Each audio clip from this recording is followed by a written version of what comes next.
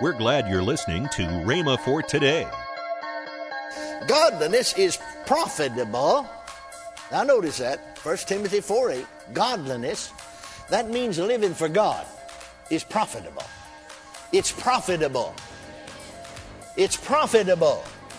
If anything's profitable, that means it pays a profit. That means it pays off. Amen. See, it doesn't cost, it pays, hallelujah, to serve God. Some folks talk about what it costs me. Just soon hear a donkey bray at midnight in a tin barn. What all I had to give up to be saved. It doesn't cost, it pays. Welcome to Rhema for Today Radio. Kenneth E. Hagin continues his classic teaching, Redeemed from Poverty, Sickness, and Spiritual Death. You don't want to miss this powerful teaching. Also, later in this program, I'll tell you about this month's special offer. Right now, here's Brother Hagin with today's teaching. All right, our text is Galatians chapter 3, verse 13 and 14. Galatians chapter 3, verses 13 and 14. Christ hath redeemed us from the curse of the law, being made a curse for us. For it is written, Cursed is everyone that hangeth on a tree, that the blessing of Abraham might come on the Gentiles, praise God, through Christ Jesus. Now, notice the 29th verse. Let's skip down here and notice this 29th verse of the same opening. 29th verse, that same third chapter. And if ye be Christ, how many of you are his? If ye be Christ, now what about we who are Christ? If ye be Christ, then are ye Abraham's seed, and heirs according to the promise. Now, heirs of what? The blessings. The blessing of Abraham. Hallelujah. All right, the text said Christ has redeemed us. If we read no further than that, we know he redeemed us, but we don't know what he redeemed us from. I'll repeat, as I said last night, ask the average Christian, and they'll tell you, well, he redeemed us from sin. That's partly true, but that's not all that the Bible teaches. We just got through reading he's redeemed us from the curse of the law. That's what he redeemed us from, was from the curse of the law. Well, what is the curse of the law? I want everybody to say it out loud. I am redeemed, from the curse of the law. But you know, if you don't know what the curse of the law is, even though you're redeemed from the curse of the law, you can't take advantage of what's yours, and so you won't enjoy it. Even in the natural. If something's yours, but you don't know it's yours, it won't do you any good. Amen? I don't care what it is, even in the natural, if it's yours. And if you don't know that it's yours, it won't do you a bit of good. You won't be any better off than even if it wasn't yours. And then right again, if something is yours, even in the natural, if it is yours, and you don't act like it's yours, take advantage of it and act upon it, it still won't do you any good. The same thing's true spiritually. Folks have missed it in that they think if something belongs to us spiritually, you know, it'll just automatically fall on us. Just like ripe cherries off of a tree. But no, it won't. God gives us his word so we can believe. Without faith, it's impossible to please him, and it's by faith that we receive the things he's provided for us. So, he's redeemed us from the curse of the law. Well, I don't know about you, but if I'm redeemed from the curse of the law, I want to find out what the curse of the law is, and then I'll know what I'm redeemed from. And if I don't know what the curse of the law is, I don't know what I'm redeemed from. There's only one way to find out what the curse of the law is, and that's to go back to the law and see what it says the curse is. Amen. Now, the expression, the law, as is found in the New Testament, invariably refers to the first 5 books of the Bible called the Pentateuch. As you go back there, you find that the curse or the punishment for breaking God's law is threefold. We covered last night, first, it's spiritual death. Thank God we're redeemed. Ye who were dead in trespasses and sins hath he quickened. Amen? Has he made alive. And so as we go back to these first 5 books of the Bible, we are to the law. We find that the curse or breaking the punishment for breaking God's law is threefold. Number one, it is spiritual death, which eventually will lead to the second death, which is cast into the lake of fire and brimstone. But I'm not concerned about that because I'm no longer spiritually dead. I've been born again. Hallelujah. Then you'll find, secondly, that it is poverty. And then third, you'll find that the curse is sickness. Praise God. Now, while I'm talking, you can open your Bibles to the 28th chapter of the book of Deuteronomy. Now, here in the New Testament, though, in 1 Timothy, the 4th chapter and the 8th verse, Paul, in writing to Timothy, said, "For bodily exercise profiteth little, but godliness is profitable unto" how many things? All things. You see, the reason that bodily exercise profiteth little is because it's only profitable in the natural realm, the physical realm. But godliness is profitable in the physical realm, the spiritual realm, the mental realm, the soulish realm, every area of our life. Godliness is profitable. Now notice that, 1 Timothy 4:8, godliness, that means living for God, is profitable. It's profitable. It's profitable. If anything's profitable, that means it pays a profit. That means it pays off. Amen.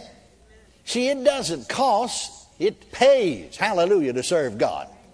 Some folk go about what it costs me. Just soon hear a donkey bray at midnight to 10 barn. What all I had to give up to be saved. It doesn't cost, it pays. Living for God is profitable in a few things. Well, living for God is profitable in the sweet by and by. No, thank God it's profitable unto all things. Now notice the next statement.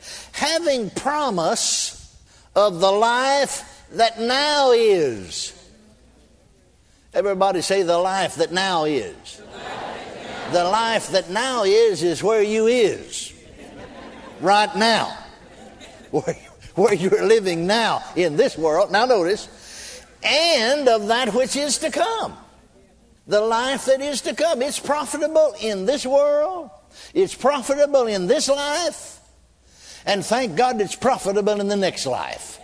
I mean, we've got it both coming and going. Glory to God. Hallelujah. Can you say amen? It's profitable. Having promise of the life that now is.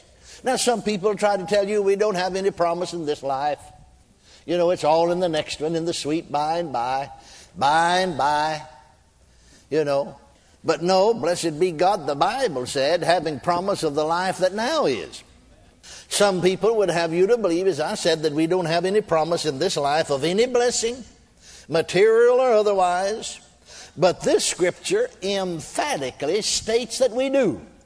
And it's right here in the New Testament. Praise God. Now, let's go back to Deuteronomy, the 28th chapter. The 28th chapter of Deuteronomy. Remember, our text said, Christ hath redeemed us from the curse of the law. And so Deuteronomy is one of the books of the law.